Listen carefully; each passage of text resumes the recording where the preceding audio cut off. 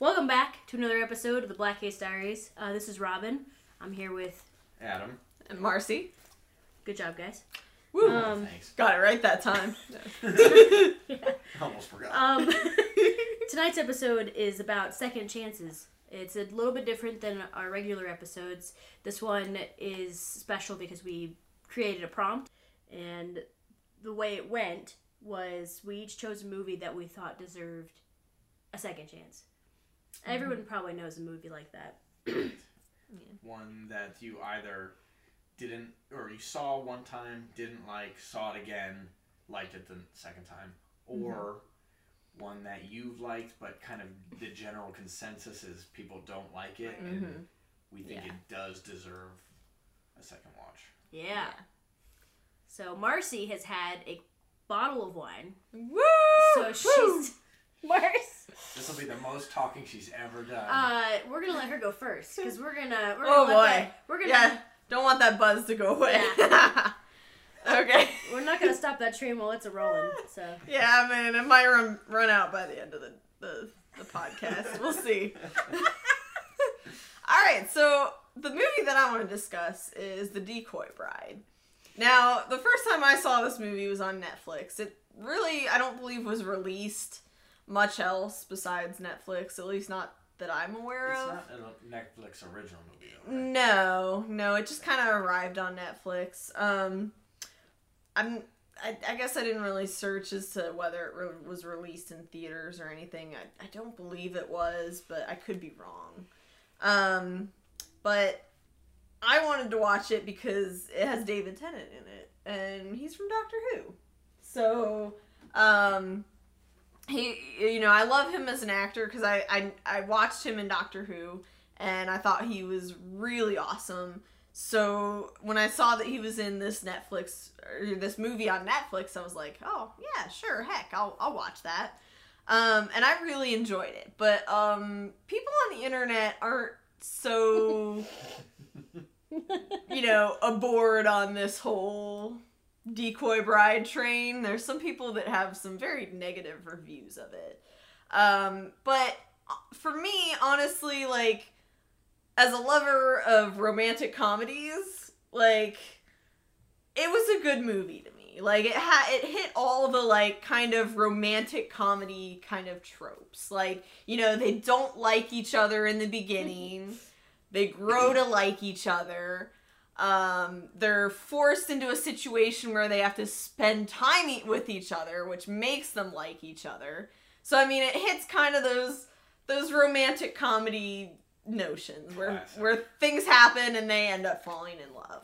And some of the reviews that I read, people thought that they didn't have much chemistry, or they didn't, it didn't come across as them liking each other, but it's like at the beginning they didn't like each other, and that was the point. So for me, it kind of hit on the good points of that. The characters in it, so you have David Tennant, obviously, and then that's great. He plays James Arbor. And then there's Kelly MacDonald, which some may know her as Helena Ravenclaw from Harry Potter, or from Boardwalk Empire. She was also on Boardwalk Empire. And then Alice Eve is another big actress, and she did Men in Black 3. And then she also did a movie called Before We Go, which is another, like, it's classified as a romantic drama. And I liked her in that one too. And she basically plays the character that David Tennant's character is supposed to marry, but of course, like, all these different situations make it so that she gets upset that there's this paparazzi that's trying to get her picture. And so they have to, of course, get a decoy bride who's played by Kelly MacDonald, and thus Kelly MacDonald's character falls in love with David Tennant. Right. So, it's located supposedly on this beautiful Scottish island of Hague, which actually reminds me of Ohio, because they always they allude to the fact that the the weather changes so rapidly. It's like We're a big from Ohio, joke. Yeah. by the If way. you can't tell. Yeah. They're It's like, cold you know, outside. if you don't like the weather, then wait 20 minutes and it'll change and you'll like it. So, but overall, I kind of like felt like the characters were very like interesting and relatable. The songs, the entire movie really kept it lighthearted. And what I look for in a romantic comedy is kind of like that lighthearted. You want to escape reality. You want to believe in love. And I find that in this movie, you know? Like, there's so many, like, good quotes that I like. Oh, Adam, I know, right? You just feel it. I mean, I know you haven't seen this movie, but I feel like, you know, you get it. I've seen it. Yeah. I can feel the love I've seen it a right couple now. times. Yeah. This is one of Marcy's faves. Yeah. I love it. I've seen Okay. it. Seen it quite a few times. I mean, like, okay, so there's lots of different smaller subplots within this movie. So, in the beginning, Kelly MacDonald's character, Katie, she's going through, like, this rough time. She just broke up with, her boyfriend, who it seems like she was engaged to because she throws a ring over the boat. But they still keep it kind of lighthearted because they use this, like, upbeat kind of, like, poppy type song. Goof music. Yeah, like they don't okay. they don't ever make you feel sad in this movie. I feel like they use a little bit of emotion, but like not a whole lot. It just keeps it kind of like like. she's gonna like describe the movie frame by frame. I know. Here we go. Lights Just up. I like don't have to watch it. Yeah. spoiler alert. You know, From stage it's left. A scenic view of Scotland. Focus in Island on of a Hague. boat. As it rushes through the water. breakfast. Imagine it, haggis, and. You hear ridiculous pop music. But, you know, she's throwing this ring over this boat. I mean, spoiler alert, but she's throwing this ring. It's like the first minute of the movie. Exactly. Exactly. Yeah. But, but they're playing this, like, preppy, like, hot pop music, you know, like, Yeah. you know, it's gonna be okay, all that kind of stuff. But one of the like, reasons I like this movie is that, like, it even though it's so lighthearted and everything, it touches on these smaller points. Like, for example, one of the characters who was previously in love with Katie, played by Kelly MacDonald, mentioned this quote. He says, "I wanted to grow old with you. You're beautiful and clever now. It's easy to love you now, but I'll still love you when the winds dried you out and when you're old and broken. Will he?" Like, touching on that point that, like, you know, love can last a long time, and so, you know, that you know, somebody could love you until you're old and, like, broken and not as pretty as you were originally. And that's beautiful to me, you know? So it just brings out those, like, lighthearted, like, things that you want love to be. Those special, you know, things that you want love to eventually be for you. It makes love easy. Exactly. So, yeah, and the other big point that I love about it is that David Tennant's character is in love with this beautiful woman. He even describes her in it as, like, ultra beautiful, clever, nice, kind, amazing. But the point that you don't always belong with that person, even though they might be ultra beautiful and amazing, you might not end up with that person. That might not be the person for you. That there's always somebody else that could fit you more, even though they might not be ultra beautiful, or, you know, they're the right person for you. Yeah. And that's amazing to me, that, you know, That's something I like about this movie, is that you said it hits all the tropes, and it does. It hits quite a few of them, except for the bitchy current girlfriend. That's true. Trope where it's like, oh, it's okay that she's gonna steal this guy from this girl, Yeah. because she's a bitch. That's true. And in this movie, she's not. She's not a No. bad person. There's no reason to hate her. There's no reason. I mean, it's just Yeah. he just likes this new girl more. Yeah. I mean, that's kind of a bitter pill to swallow, but they just fit better. Yeah.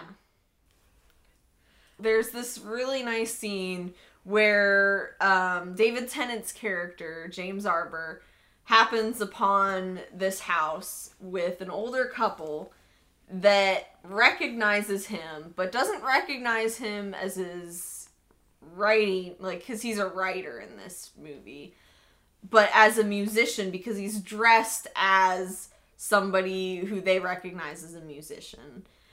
And they give him this record and are like, you know, this is you, right? And he's like, oh no. But he ends up pretending to basically be this musician and kind of play these bagpipes for them because they kind of give him them. And he realizes that they're both deaf and that even though he's not playing, they're kind of hearing the music in their own minds, and they're dancing and not even noticing that he's not playing the music. And it's this really, really sweet moment where you just have this older couple that loves each other and doesn't care that he's not the actual musician, that they're just dancing to this music that they remember. And that was really sweet to me. Do you think that's where it kind of stands out from other rom-coms? Do you think other rom-coms have moments like that? Have moments? To be honest, I feel like that's the only one I've seen. I don't have the greatest of memories, though. But that's the moment that it really stands out to me, I think. This movie, like, that moment really stands out to me. This movie, you know, when I watch it, it's really hard. I feel like when we watch it, we see it from a different lens than the people who watched it in the UK. Yeah. Because, you know, I mean, you know, it's just a totally different thing. Mm-hmm. You're browsing Netflix, you find, you're like, oh, I'll put this on while I fold laundry. And it's like, well, this is kind of cute. Yeah. I really like this. But the thing about it is that it's so ridiculous that it's almost like you feel like it's indulging your fantasies from when you're like a little girl. Absolutely. This is definitely something I would have made up when I was a kid. Yeah. Oh, but what if I accidentally married the man of my dreams when he was meant to marry somebody else? And it was such a laugh. Oh, yeah. Such a joke. And then we decided, oh, you know what? Let's just stay married. Yeah. You know, like that's, I mean, that's such a... that's a 4th grade Robin fantasy there. Like, I totally... Especially David Tennant. I mean, it's David Tennant, like... It's definitely not supposed to be the most realistic, because, I mean, Alice Eve's character comes to this island thinking that it's exactly as her fiance, described it, basically. And her agent and everything have to come to the island beforehand and completely change this castle that's, totally old and beaten down and everything. And they have to make it look as if it's, new and untouched, basically. And they have this sequence where they change this castle, and it's very, you can tell it's, so unrealistic. They just take pieces of it, and, the grass gets cut, in a few seconds, and the towers, there's, 2 or 3 towers of the castle taken down, and it's all, just power washed, basically. And it's it's unrealistic. That can't be done within, a day or two. That would take forever. But you kind of accept it in a way that you're like, okay, this is a rom-com. It's not gonna be super realistic. This is just kind of a fantasy type thing. But that's kind of the amazing thing about it. You get to, take yourself out of reality and bring yourself into this fantasy world where these two characters get to end up together. But have a little bit, little points of you want somebody that's gonna love you until you're old and worn, and that they're gonna love you forever. So that's why I enjoy it, Yeah. And I think other people will enjoy it for that too. And it What does it deserve? What does it deserve? Damn it. A second chance! Marsha! You're Good! You did it. I'm gonna Edit point. call you the Peak Queen. Make you a little crown. You're like, you got Queen two of fingers Peking. up, and I'm like, Over what? there. I can't. Oh my god. Should we do that again? No, it's alright. Okay. We're leaving it in. Woo! Thank you, everybody.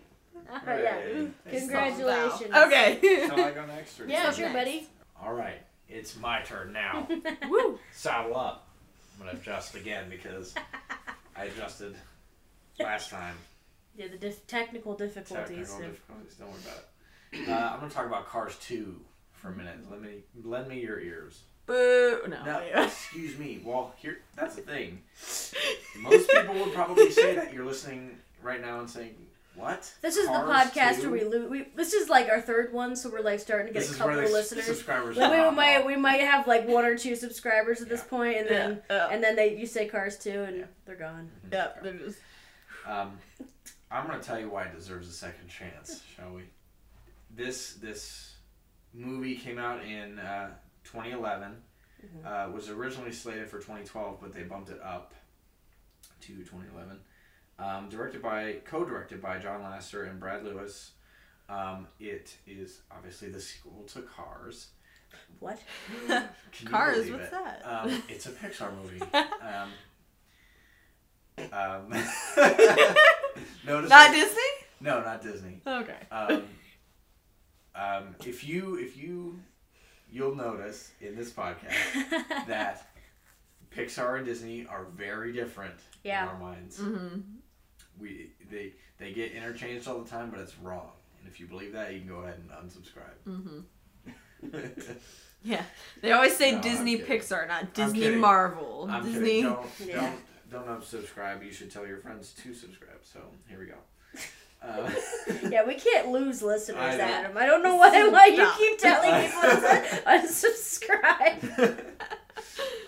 Anyway, so Cars 2 takes place pretty much right after the first one, but you don't really need to have seen the first one to understand what's going on. There is a Grand Prix world race, essentially, that Lightning McQueen is invited to. He lives in Radiator Springs from the first movie, and he's kind of made his racing base there. But he gets invited to this world race by a character who I like to call the car version of Elon Musk. So it's his car? It could be. I mean, where's his name? There it is. Miles Axelrod is the name of the car that invites Lightning McQueen to this race. And he is a super advocate for alternate fuel, right? He's got a solar panel roof. He's invented this new kind of fuel that is kind of being advertised by the race. And here, before I get too deep into the plot of the movie, let me talk about it a little bit outside of it. What a weird predicament Cars must be in when you think about it. Mm-hmm. It's like, our food is bad for the environment. Right. You know what I mean? But We in have this- to come up with alternative But food. they never talk about pollution in the Cars universe. It's not important. It's Then healthier. why does the wait? It's it's healthier. healthier It's like- for them. It's like being okay. vegan. Like being vegan. Okay. Which, Okay. I mean, who wants to be vegan? I know. Adam. I'm sorry. I just like meat too much, okay? Anyway, we're getting off topic. So this movie kind of originated from a deleted scene from the original movie where Lightning McQueen and Sally were going to go to a drive-in theater to watch a spy movie with Finn McMissile, who ends up being one of the main characters of the sequel because he was going to be like a cameo, like, oh, look, James Bond, kind of. But they brought him over into the sequel and made a whole movie out of it. Because John Lasseter said that as he traveled around doing research for other movies or whatever, just traveling for fun, he always thought to himself, what would Mater do in this situation, or what kind of antics could Mater get up to here?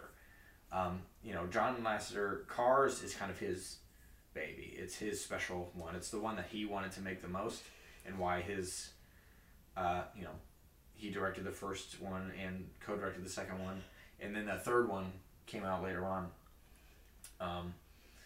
So he was always thinking about it, and that kind of, what would they do around the world kind of spawned into this movie where as I mentioned before, the World Grand Prix takes place over 3 legs in different parts of the world. I believe it's Paris, Tokyo, and Italy, if I remember correctly. So Lightning McQueen gets invited to this. Meanwhile, a spy plot is happening with Finn McMissile, and basically he's a British spy, and there's a conspiracy happening with the race and Miles Axelrod. Mater kind of gets sucked into all of this because he gets mistaken for the American spy who they were supposed to meet up with, right? So he gets sucked up into all this stuff. Antics happen. Meanwhile, the race is happening. Things are happening back and forth. Mater is supposed to kind of be Lightning's coach, quote unquote, throughout it, and he kind of gets sucked up. So he, you know, they argue about what's going on. Mater's trying to say, like, oh, I'm getting this other stuff's happening. It's important. No, the race is important. This, that. Their friendship kind of breaks for a minute. And that's really that's the actual plot of the movie is how Lightning and Mater's friendship is tested by this whole situation. And another thing I discovered while researching the movie is that they were originally going to go with Doc Hudson's death and how it affected them and how it affected Lightning McQueen's racing, because he kind of became their father figure or his mentor. Yeah, by the absolutely. end of the movie. Well, and, because then Paul Newman died between the movies. That, and it's also implied that, you know, Doc Hudson's a really old car, so it makes sense. In the same way humans age, the old cars, they eventually stop working, you know, same kind of deal. So, but they decided to go away from that because they didn't want to make it, you know, super sad. It's a movie about cars. They want to sell toys. I mean, honestly, that's really what's going on here. But so that all happens, and then, you know, at the end of the day, everything's okay. Why do you like this movie? I personally like this movie. I should preface that I really enjoyed the first Cars. I know it's not that many people's favorite Pixar movie, and I can agree that there are definitely better ones. Finding Nemo, Toy Story, you know, just to name 2 of them. But I personally really liked the original Cars, so I was excited to see Cars 2. And I went into it kind of like, yeah, more of this, and that's what I got, you know. I mean, obviously, it's not as deep of a story or character building, because there isn't as much of a character arc for Lightning McQueen, because he had the biggest arc in the first movie. So, I'm sorry. No, go ahead. So would you say that it's on par with are there any other Pixar movies that you would say it's on par with? You know, this doesn't help my argument, but probably not. What about let's pick another sequel. What about Finding Dory? Well, in my opinion, people might get angry at this, but I wasn't hugely into Finding Dory. There were great parts. Baby Dory is adorable. Oh yeah, I mean, like adorable. I found the film forgettable. Anyway, but yeah. I'm not even joking. Pete Sherman. Yeah, I mean, that's what I mean. Like Finding Nemo is like it was gold big. status, man. Yeah. But but it was, Finding Dory was alright. It had some good characters. I loved Octopus. That's why I People, picked that whatever. one. Yeah. Because I thought this might be a good one to compare it to. Because it doesn't get nearly as much hate as Cars 2. No, true. But it was underwhelming. Yes. It was over the top. It was incredibly... It And felt unnecessary. Yeah. I think the reason for that might be because of the characters. I think people love Dory. Pretty much. That's a lot of people's favorite character. I go to the zoo and there's an aquarium. You see that blue tang in there. Look, it's Dory. Every time. Yeah. Yes. So you'll that's a character that just sticks with people.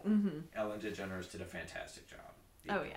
So I think that helped Finding Dory a lot, but not as many people connected with Lightning McQueen or Mater. Not that Owen Wilson or Larry the Cable Guy did a bad job there either. They're great. Yeah. But they didn't stick as well. The toys maybe stuck, and that's maybe why they wanted to go with a sequel, because Cars are toys already. They just slap a face on it. Boom. You can upcharge because it's, whatever. Yeah. I don't want to get that cynical. Don't make a face about it. She made a face about it. I did not. You absolutely did. Well, I mean, I'm just saying, why not be that cynical? That's exactly what they're doing. I mean, they are. Yeah. It's true, but I'm trying to say why this movie deserves a second chance. I know, I'm I'm trying sorry. to say why Hey, it's still a decent movie. You get the characters that you love. Mean, if you think about I watched the original Cars and I really enjoyed it. And Tow Mater was a really cool character. Full name. Full name right there. Damn. Oh, yeah. Tow Mater. Tow Mater was my father. Tow Mater. That's the name of his business. I enjoyed his character. It was lovable. It was cute. He brought that needed really comic relief. But anyway, back to Cars 2. Yeah. They're friends, at this point, and when it comes to this really big one-of-a-kind race, it's in the movie. It's the first annual World Grand Prix. So it's the first time it's ever happened. There's this really assholey Italian F1 car. I've forgotten his name, but he's like what Lightning used to be, and him being that way is kind of bringing some of the bad back in Lightning. So he kind of gets that attitude. He's like, this race is important, Mater. Why don't you understand? But Mater's still his goofy self and kind of embarrassing Lightning because they go to these fancy parties and all these things between races. So he's embarrassed and they kind of butt heads, and that's where that comes from. But why I believe this movie deserves a second chance, my argument is that even though it's, I have to admit that it's probably Pixar's worst movie, at least a lot of people's opinion, it would be their worst one. It's the only one to never be nominated for an Academy Award or for Best Animated Picture in the history of that award. I think it was just the first one. I think there might have been one since then. Since then, maybe, but back when it came out, it was the only Pixar movie to not be nominated for Best Animated Picture in the history of that award. Wow. Ever since Best Animated Picture became a thing, there's always been a Pixar movie nominated for it. Anyway, that's not helping my argument. But even though it is that, it's still a Pixar movie. Pixar is amazing. They do fantastic work. They make incredible stories. And they know how to animate really well. You can tell the difference. The lines are blurred in a lot of people's minds, but like I said before, we definitely separate the two. And my argument is, even though it's a bad Pixar movie, it's still above a lot of other movies. Yeah. Because a bad Illumination movie, a bad Sony Pictures movie, a bad Disney movie can be bad. Yeah. I don't know who made Norm of the North, but where does it rank between Finding Nemo and Norm of the North? Between Finding Nemo and Norm of the North? I'd put it next to Finding Dory, I guess. That's Finding Dory. That's you pretty much nailed it thinking about Finding Dory. If you still mention it, people know what it is. They have a general idea of what it's about. I mean, it succeeded for the most part. It succeeded at the box office. It became the 7th worldwide, the 7th highest grossing Pixar movie ever, and it's now been bumped down to 11 because of the other movies that have come out since. But at the time, it did well enough, and we got another Cars movie.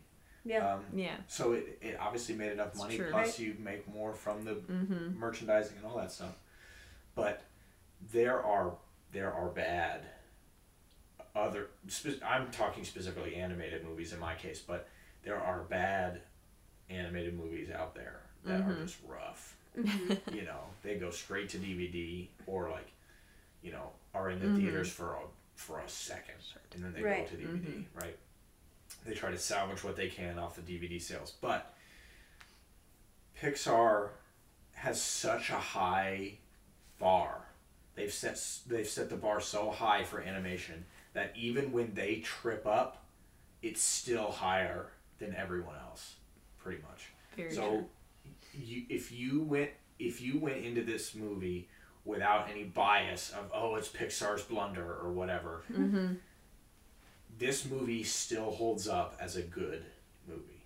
It's worth watching. It's got funny moments. It's got some heartfelt moments. It's not one of those like stab you in the heart Pixar moments, classic stuff. But there are some moments there, and if you really like these characters, you'll feel it a little bit, So I really enjoyed this movie. It's worth a watch. If you haven't watched it before, watch it. Marcy, I'm looking at you. You haven't seen it either, though, Robin. Dang it. Both of you watch it.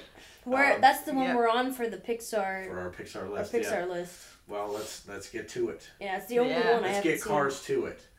And I have Cars 3, so then I know, and that one I actually haven't seen, which I'm talking about. I just watched it recently, so there you go. Pretty good. I hear it's better than 2. But anyway, I don't know because I haven't seen 2, but it's pretty good. If you have seen it and you didn't like it, then give it another shot. Don't look at it as the bad Pixar movie. Just try to go into it as like, it's a sequel to Cars. Let's see what Mater and Lightning get up to this time. It's good stuff. It's got the spy plot is like actually really good, and I didn't personally see it coming, because there are a couple characters who are like, there's that obvious red flag or red herring character who's like, they look so evil, they're not going to be the villain because they're trying to trick me. But excuse me, there's that, and then there's it could be him, he's trying to it's not really, and then there's another one who I was like, oh shoot, it did end up being them, so it got me a little bit. Well, I don't think I You're fine. No, you didn't maybe at the beginning it's I did. Okay. Sorry, spoilers anyway. No. You should still watch the movie. No one's going to watch Cars 2, Adam, so it doesn't matter. Come on. Listen to me. I'm going to get closer to the mic for a second. Just between you and me here. I want you to watch Cars 2. It's worth it. I promise. It's only like an hour and a half, probably less. You're not going to... It won't ruin your day. Does it deserve a second absolutely chance? Deserves a second chance. And a first chance. As many chances as it takes. You watch Decoy Bride, Marcy will watch it. Yes. Absolutely. Shake on it. All right, here we go. All right. Deal. All right. Okay. All right, so now next we have I guess it's my turn. Robin's turn. Here we go. What movie do you have? Real heavy hitter coming up. Yeah. No. Step up to the plate. So the movie that I chose is A Series of Unfortunate Events from 2004, starring Jim Carrey. The reason that I picked this movie, because if you, on the surface, you look at it, I have like the scores written down here. It's just the glasses. 6 out of 10 IMDb, it's whatever. 72 Rotten Tomatoes. Those are not horrific scores. Those No. are not really bad. Those are I've seen 30% Rotten Tomatoes, 10%, movies that I've seen. So, it's not, it wasn't the worst received movie. No. I chose it because I loved the books, A Series of Unfortunate Events, and the people that I heard that hated this movie were book lovers. Yes. And there will be a different episode where we Classic. talk about books being made into movies and those kind Big of topic problems. for sure. Yes. Yeah. So, and this will kind of overlap into it a little bit, but the reason that I'm saying that this movie deserves a second chance is because every time I speak to somebody who's a fan of the books, they say, "Did you see the movie? Don't watch the movie. The movie is terrible." Yeah. And I disagree. I Yeah. actually don't think the movie is bad, and No. that seems to be kind of a tough Pill to stance. swallow. Yeah. Because you're looking online, you can see I found lots of articles that said things, especially because the Netflix show came out. And when the Netflix show came out, a lot of articles said things like, "Hey, here are all the ways that the Netflix show succeeds where the movie failed." It was a common, it was a common theme. Theme. Oh, the movie was terrible. Here's, and generally, the reviews that I read that were positive weren't from a book standpoint. They were just, "Oh, as a movie, it's okay. It's all right." As a Nickelodeon Studios film. And at one time, this movie was the highest grossing Nickelodeon Studios film, but then was surpassed by the worst movie ever made. What We won't movie? say its name, Oh. but you should know what it is. We do not speak it here. It is the worst movie. That's right. I of all remember time. now. Okay. Yes. We shall not speak its name. No. It's below Norm of the North, but we can't say it. We can't, yeah. It's the So, movie that must not be That's named. why. Yes. Yeah. Yeah. Anyway, so this movie came out. When it came out, they based it off the first 3 Lemony Snicket books. And when they first started creating the movie, the first director that was signed on to do the project is the guy who directs the show now. Oh. And the guy who wrote the books, Daniel Handler, Lemony Snicket, he was supposed to write the screenplay. But because of budget problems, they had to leave the project, and it was turned over to somebody else, and things kind of flipped totally, and it's totally different. If you read the books, this movie does not follow the books very well. And I will give you that. It's same bait. But the thing is, though, if you watch this movie and kind of look at it as a film separated from the books, kind of in the spirit of the source material, but not necessarily reflective of the source material, it's a pretty good movie. It has very much the same themes as the book. The idea that the world is not perfect, adults do lie to you, children are smarter than people give them credit for. These are things that are in the books that are so important to the story and do not get lost throughout the film. So, because those things are there, I would really hate to set it aside and say, well, this movie's bad because there are certain scenes in the books that aren't in the film. No, and that's it is a little. They do change endings. There is, because what they did was that they rounded out the film so that it could stand alone, even though they planned to make more of them, Right. and that just didn't work out. Yes. But what they did was they rounded out the story so it made it seem like one by itself will be okay. Could stop here if we wanted to. Yeah, Yeah. and that's what they had to do because they weren't able to continue onward. So, I'm not gonna go over the storyline. It's very easy to find. Yeah. It's on Netflix. The TV shows, and the TV show, by the way, very good. I very much enjoy the TV show, and it is much more true to the books than the movie is. I definitely agree. However, there are some things that I do think that are better in the movie than are in the show. For example, I think Jim Carrey is a better Count Olaf. You can fight me on it. I'm not necessarily saying he's a better actor, but I do think It's hard to compare the two. Right. Anyway, Yeah. they're so drastically different. Yeah. the way, and this is totally not even the actor's fault. The way that they're portrayed from one medium to the other, because you guys watch the shows? You guys watch the show? I at least watched the first season. Okay. So Count Olaf in the show is a lot more whimsical. Yes, I would agree with that. And this is the thing. Count Olaf is an incredibly complicated character. Oh, absolutely. One of the most, I mean, I've read a few books, and Count Olaf is one of the most complicated characters that I've ever read. He is just insane. Yeah. He's absolutely nuts. And the thing is, in the show, they kind of explore more of his whimsical side, the singing, the performing, and these are things that he does do in the books. So it is not necessarily untrue. It's kind of, it's kind of like that. But he's almost more laughable in the show than he is in the movie. Yeah. And which is weird because Jim Carrey's a comedian. Yes.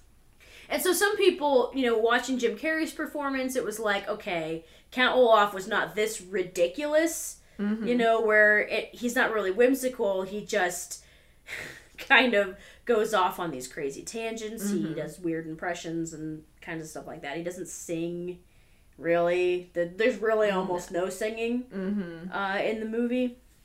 But the thing is with Count Olaf in the movie is that he just feels so much more evil. And to me, it just seems... I have a hard time believing Neil Patrick Harris when he kind of tries to flip that switch as Count Olaf. Going from being, like, funny and singing and ridiculous, and then he kind of, okay, now let's murder somebody.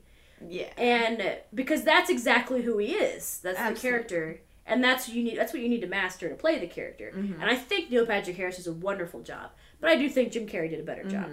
Because what he was able to do was he was able to kind of just, even when he was being insane, he was constantly tethered to being evil. And you had this kind of, he had this really menacing quality to him. There's this scene in the movie where he just smacks Klaus in the face. Just because. And, and it's just like, and that's, and Violet says, you're a monster. And it's like, and he's just like, what did I do? I don't even, like he's just insane. And just violent and awful. Yeah. And there's just such a darkness about him that Jim Carrey really brought through that I feel like is missing in the show. Yeah. That's probably one of the only things that... Like maybe combine the two portrayals of Count Olaf and you have the perfect version. Yeah. Yeah. Because it's... Near the end of the books, you almost feel a little sympathetic toward him. Even though you've been watching him do nothing but murder people.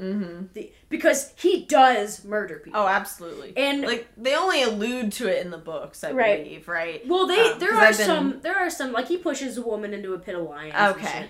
Yeah. Because I've just only begun rereading the books. I left that part out of the movie. Yeah. Where they kind of just allude to it currently because I think I'm only on like the third or fourth book, but okay. Yeah, no, he, the thing is that he really is a picture of a villain. And that was the thing because there are so many great things about the books that made me love them so much. And because I read them at the perfect time. I read them at that I was the same age that Klaus was in the books, so I was like, this is the time to read these. This is when, and they resonated with me so deeply. And one of those things, and there's a spirit in them that the movie really brought together, which was, the theme of family. As long as we're together, we have our family, and we're going to be okay. Yeah. And that, that's a big theme. And, the other theme is,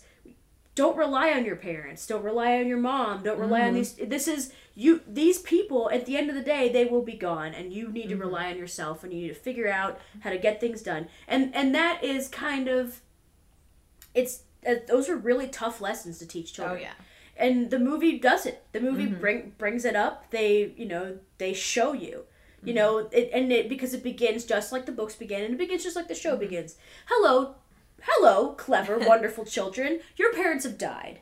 Yeah. You never meet the parents. You just know that, oh, they're gone. Mm-hmm. And it's then there's just like this. That's how the whole thing begins. Yeah. The Go most wonderful thing I think about all of these different iterations of it is the fact that they're teaching you, and even in the books, like they're like, yes, you're clever and everything, but we're also gonna teach you the definition of this word. Like if you don't know it, Yeah. I'm gonna put it in the story here so you know. And I think they did that really well within both the movie and the TV show. But overall, like the entire thing, it's teaching children, which is really an awesome idea. Just like putting these definitions kind of sneakily into these kids' minds, like without them even really realizing it at first. You know, like the way the story is told, it kind of like gives you these definitions without you even thinking about it. And I really like when I think about the set design for the movie versus the show. I think the show set design is pretty good. Mm-hmm. It makes it timeless. It makes it seem like it doesn't actually take place in any particular time, in any particular place. But in the movie, it's very, I want to say her like Violet's clothes are like very steampunky. You know what I mean? It's like everything's really dark, and it's really, and I love that look. Oh, and I think kind of like all twisted, right? Kinda, but and I read that it was like Tim Burton twisted. But that Tim. Like his set designer, that he used for a lot of his movies, he was the set designer for this movie. So, you know, that is, you know, this kind of like it really matches the style of the books too. And the one thing that, and the show isn't over. There's one last season. Okay. The one thing that I love that they added in to the movie that wasn't really in the books. Okay. Is there's this scene where everyone discovers, all the adults discover that Count Olaf is a monster. They discover that he's evil and that the children have been telling the truth. This does not happen in the books until much later. Oh yeah. It is incredibly frustrating. It is very hard. I was watching watching the show with my husband, and he cannot handle the fact that no one believes the kids. Yeah. And it's because they're trying to drive it home. You know, then it's like no one does. No one, you know, and that's the whole thing. And it's so like, unbelievably frustrating. And in the movie, there's this scene of gratification where Count Olaf shows his true colors to this crowd of people. And they say, oh my God, he's a monster. Let's get him. And Count Olaf says, I'm the monster? No. These children tried to tell you. Yeah. But you didn't listen. You're the monsters. And like it's awesome because they didn't need to make more movies. That was really, because they had that in the first one, in the only one, they didn't need to make any more. No. Because that's the part that sums up the whole thing anyway. And it's the most gratifying part, is that, you know, it's finally like, look, but in the books, truly, that moment never really comes. And what it is the kids end up just having to just survive on their own. It just they turn to adults at every moment, and never does it work for them. No. There are a few faces that turn out to be okay, but never does it work out. And that's how the movie is so unique. It's so uniquely different than the books, and it is not connect. If you look at it as its own entity and not as something that really is connected to the books or as canon, then it's a pretty good movie. Yeah. I don't look at it as canon. Yeah. I don't think that those things that happen, you know, that it's a whole separate thing to me. And so I enjoy it a lot more.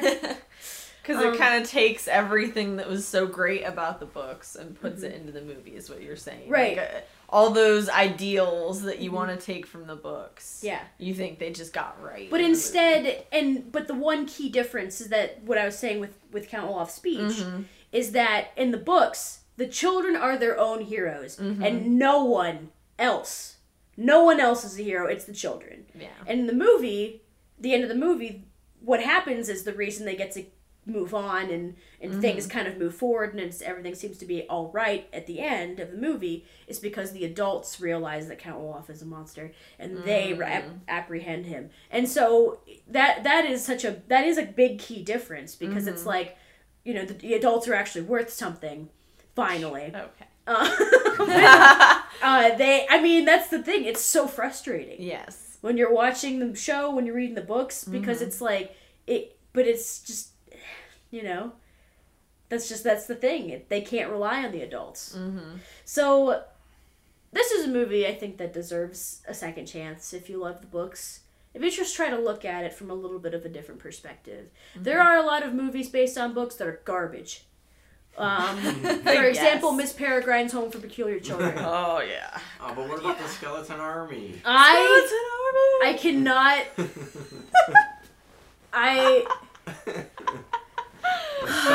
Check it out, everyone. Oh, wait, no. No! Don't watch it. Read the books. Please too. read the books. Please that read one's a real shame. Yeah, it is a real It had shame. like the setup. It had potential. Disappointment. No, that was... Oh, God. I'm sure we'll take another podcast to talk about that we will. and the books. Yeah. But, so, yeah.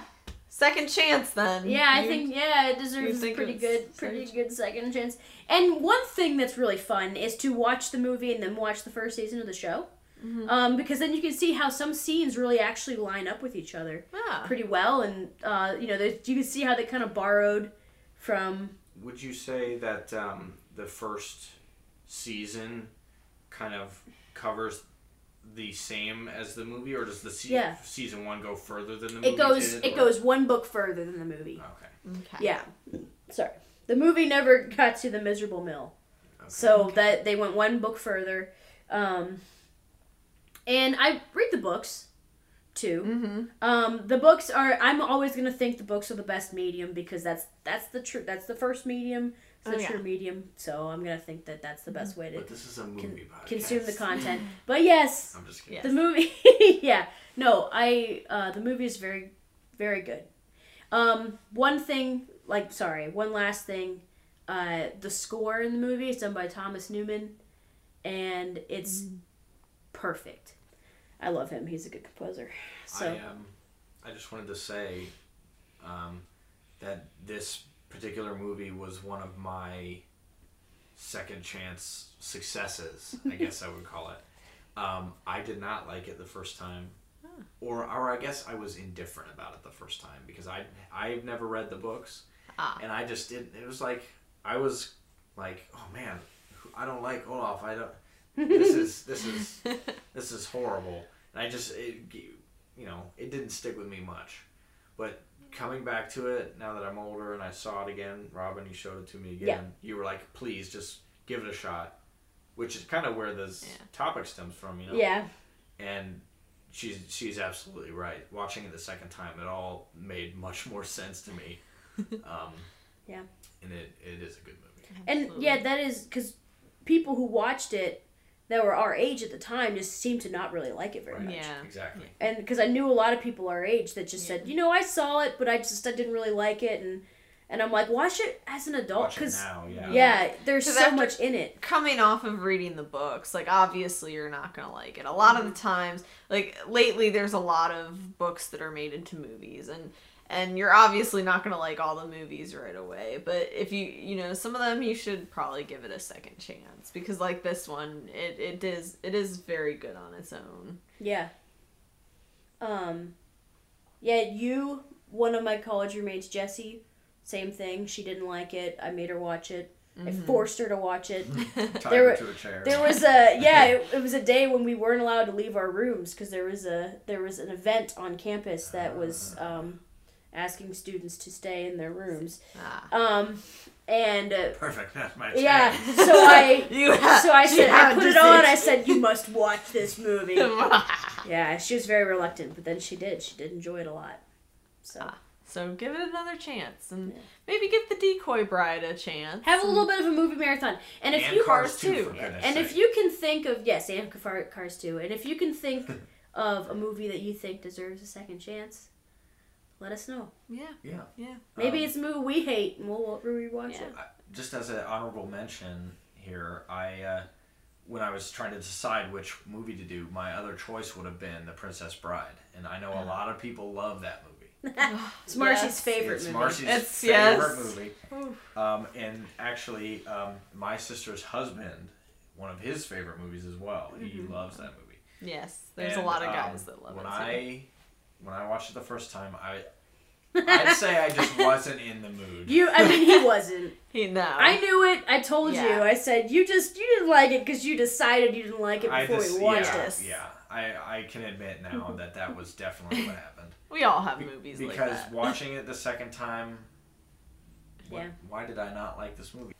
And it's one of those movies that we quote all the time, so it really stuck with us. I remember I was so disappointed that you didn't laugh at the peanut line. I was so sad. Such a good line. No more rhymes. I mean it. Anybody want a peanut? I was so upset. Yeah.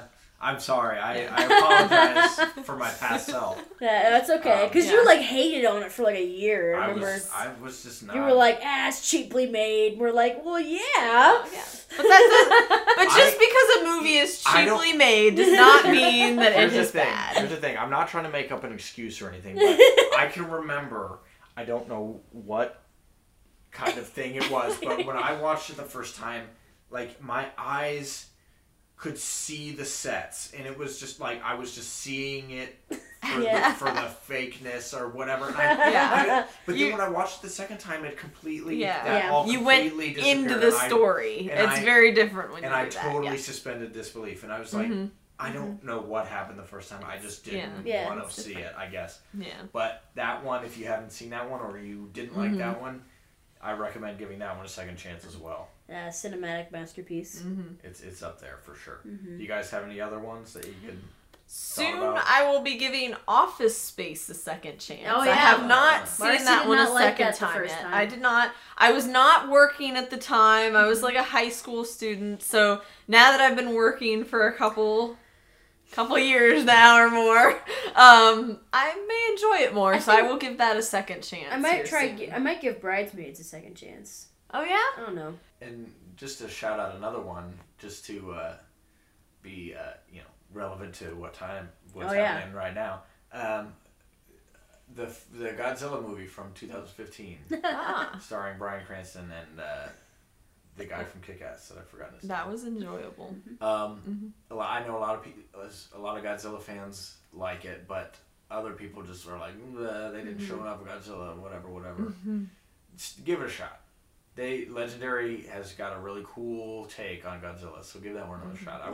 I don't need to talk about that one too much, but I'd put that up there on second chances. All right. Well, ready to go? Did we do it? I think we did it. I think we did it. It's time. That's going to be a lot to go through. Well, it's that time again where we have to end the podcast. Thank you for listening, as always. Yes, thank you so much for your time. And you can subscribe even if you think Disney and Pixar are the same. Yes. No, actually, never mind. We disagree. We don't want to see your comments. That's the real one, I think. No. And check us out. Follow us on Instagram as well. And Twitter. You'll be up to date on everything if you follow those two. And you can visit our blog. Visit our blog. We'll post about each episode and give some more tidbits and stuff, or send links to articles if we reference them, stuff like that. You can check it out. Probably there's probably a link somewhere right now. So thank you again for listening. It's been great. All right. Bye-bye. Bye.